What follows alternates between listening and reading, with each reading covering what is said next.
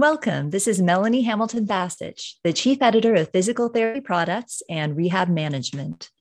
For this podcast episode, I'm happy to be joined by Ingrid Harm-Ernandes, who spent 38 years as a physical therapist and became one of the first certified pelvic health physical therapists in the United States. She retired clinically as a senior physical therapist at Duke University Medical Center in Durham, North Carolina recently, and treated a wide variety of pelvic patients in the urogynecology and physical therapy clinics there.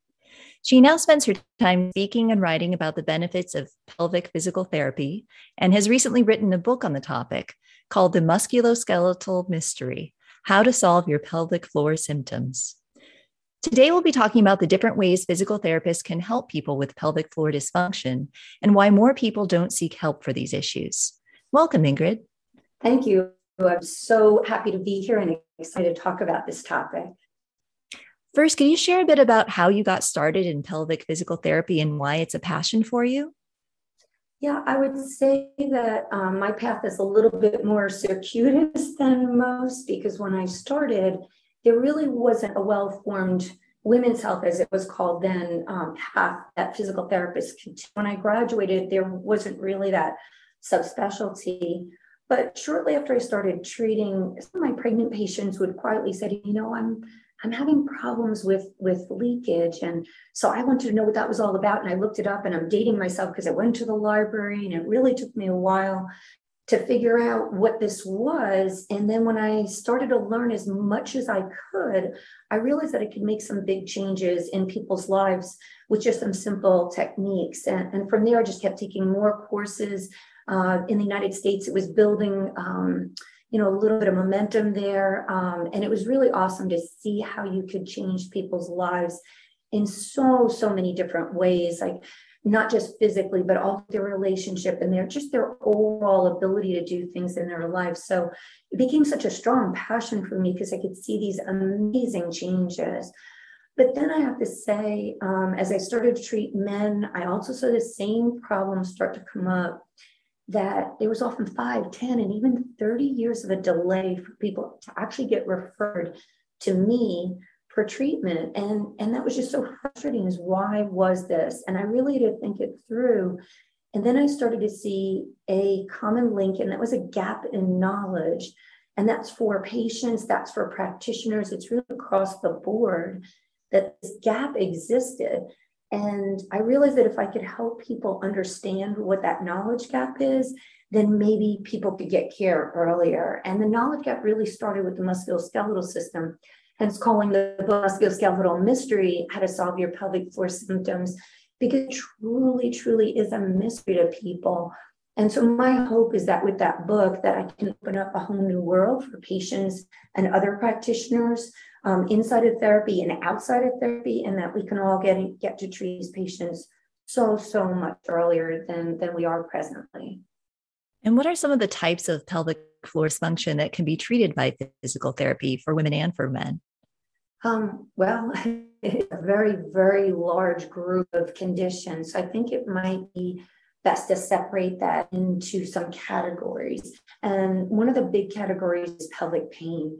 And that could be pain with sex. It could be vaginismus, what you now might see as genital pelvic pain or penetration disorder, chronic pelvic pain, vulvodynia, pelvic congestion syndrome, interstitial cystitis. You can see in itself, that's a very large group of conditions that have to do with pain. Well, you can kind of say between rib cage and knees. I actually would say between nose and toes, because it really does encompass a larger area. Then another group would be urinary incontinence and fecal incontinence and constipation.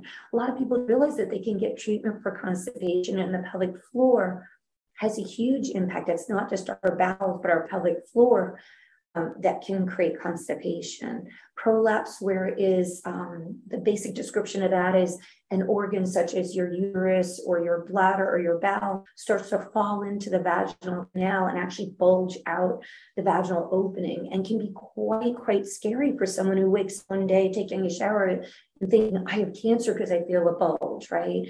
So we try to educate more on that so it's not so scary. Fourth trimester care. So here's something that I think is growing beautifully in the last just couple of years, it's really to consider that after birth time period as a time period where a woman really, really, really needs a lot of care, and physical therapy, pelvic PT, is perfectly suited for it and can get that person back to their life much quicker.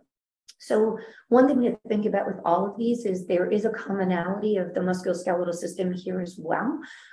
So when we treat as pelvic PTs, we often treat backs and knees and hips and everything that is involved in the pelvic region and beyond, just so that our patients can really return kind of to their full life, right? Not just we're worried about the pelvic floor alone, but really the whole body. What are some of the ways physical therapists can treat pelvic floor dysfunction that you were talking about? Are there any that you wish more physical therapists were aware of or that others were aware of? Yeah, absolutely. So that is also very complex in that there are things people, snippets of things people hear, and it's really important to realize what we do. So we may do what's called internal work. So that's actual internal, so vaginal or anal work, where we can target muscles and fascia and organs and get them to function better. Like that's our goal with the internal work. But I do want everybody to realize that that internal work is only performed after a very careful assessment and with consent of the patient. So informed consent here is huge. We really want the patient to be ready for that kind of work and willing to work with that. So sometimes I would do internal work from the first treatment on, and sometimes it might not be until a few treatments later. And then it could also be not at all. It's really dependent on the patient.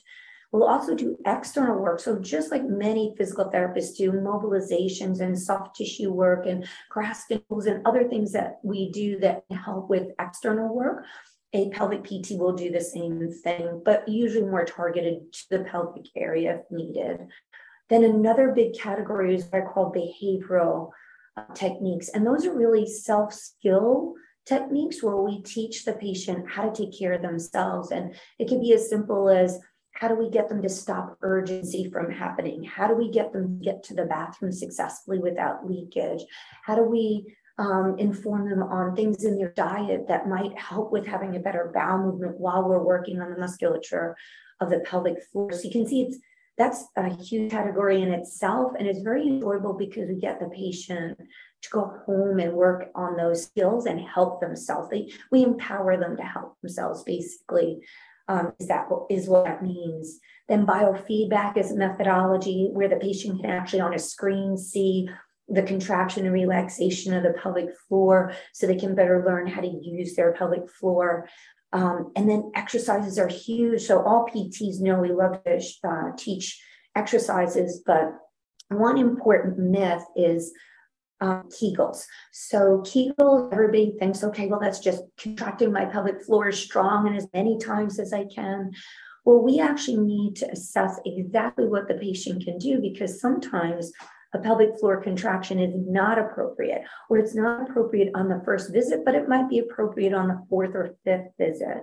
So what a PT does is looks at what that patient can do and then teaches them the correct methodology for doing it and teaching them how often they should do it and whether it's okay or not to do. So basically, the entire pelvic floor exercise instead of Kegel is based on the specific need of the patient. And then, of course, home programs are so important with this patient population, because at home, when they repeat what we teach them, that's when they gain that strength and that empowerment that I mentioned before that really sets them on their path to improvement.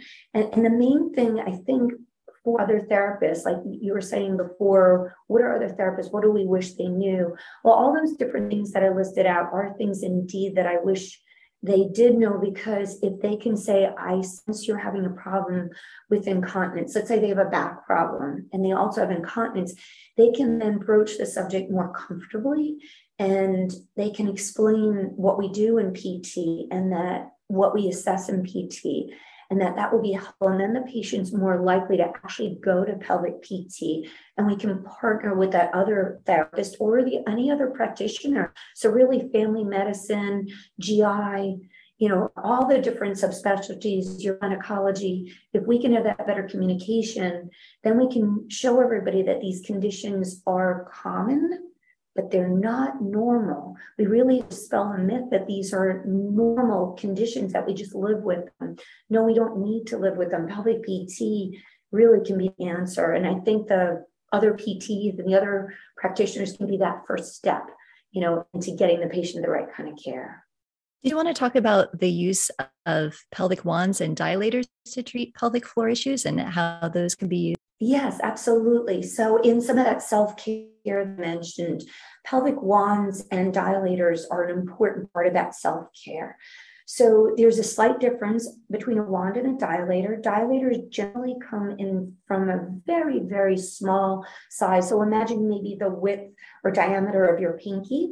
And then they go all the way up to what you might normally see as, a dilator or a sex toy or anything like that would be the largest size. And the goal there is to slowly and comfortably stretch the pelvic floor musculature to the point where that patient can return to using a tampon, to getting a pelvic floor exam, and then eventually to have intercourse comfortably and enjoyably.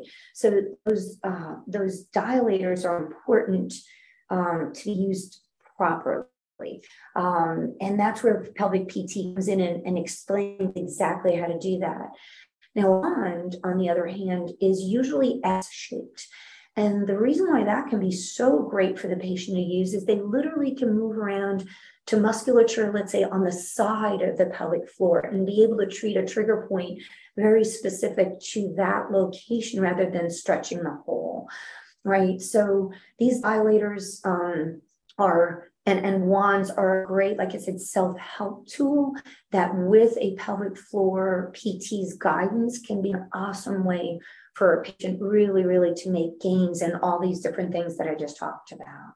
Do you have any tips for how physical therapists can help their clients find the best pelvic wands and dilators for their clients? Yeah. So like I mentioned, the needs of the patient are like the most important before even trying to make a decision. So it's the patient's toleration of pain and stretch, what their goals are, where they want to go, the use of the dilators, like that would be the first thing. So it's really talking to the patient and finding out what their needs are.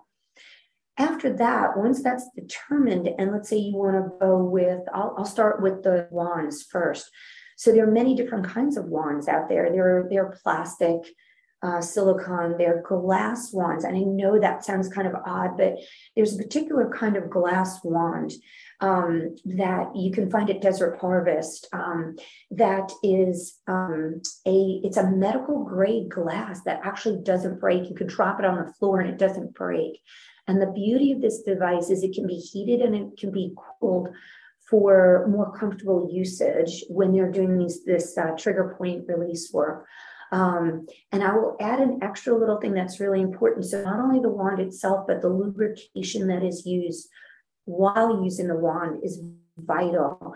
So trying to use any one of these dilators or wands without lubrication can be quite painful, and the patient will not want to use it at all. The patient, again, I from my patients, ever glide or aloe vera gelée because they're as natural to the body's makeup as possible. So both on pH level and what's called osmolality, the natural lubricant, the natural moisture level is most closely reflected in these aloe vera gelées and glides. So that's just as important as the device itself and being able to do a comfortable stretch or trigger point work.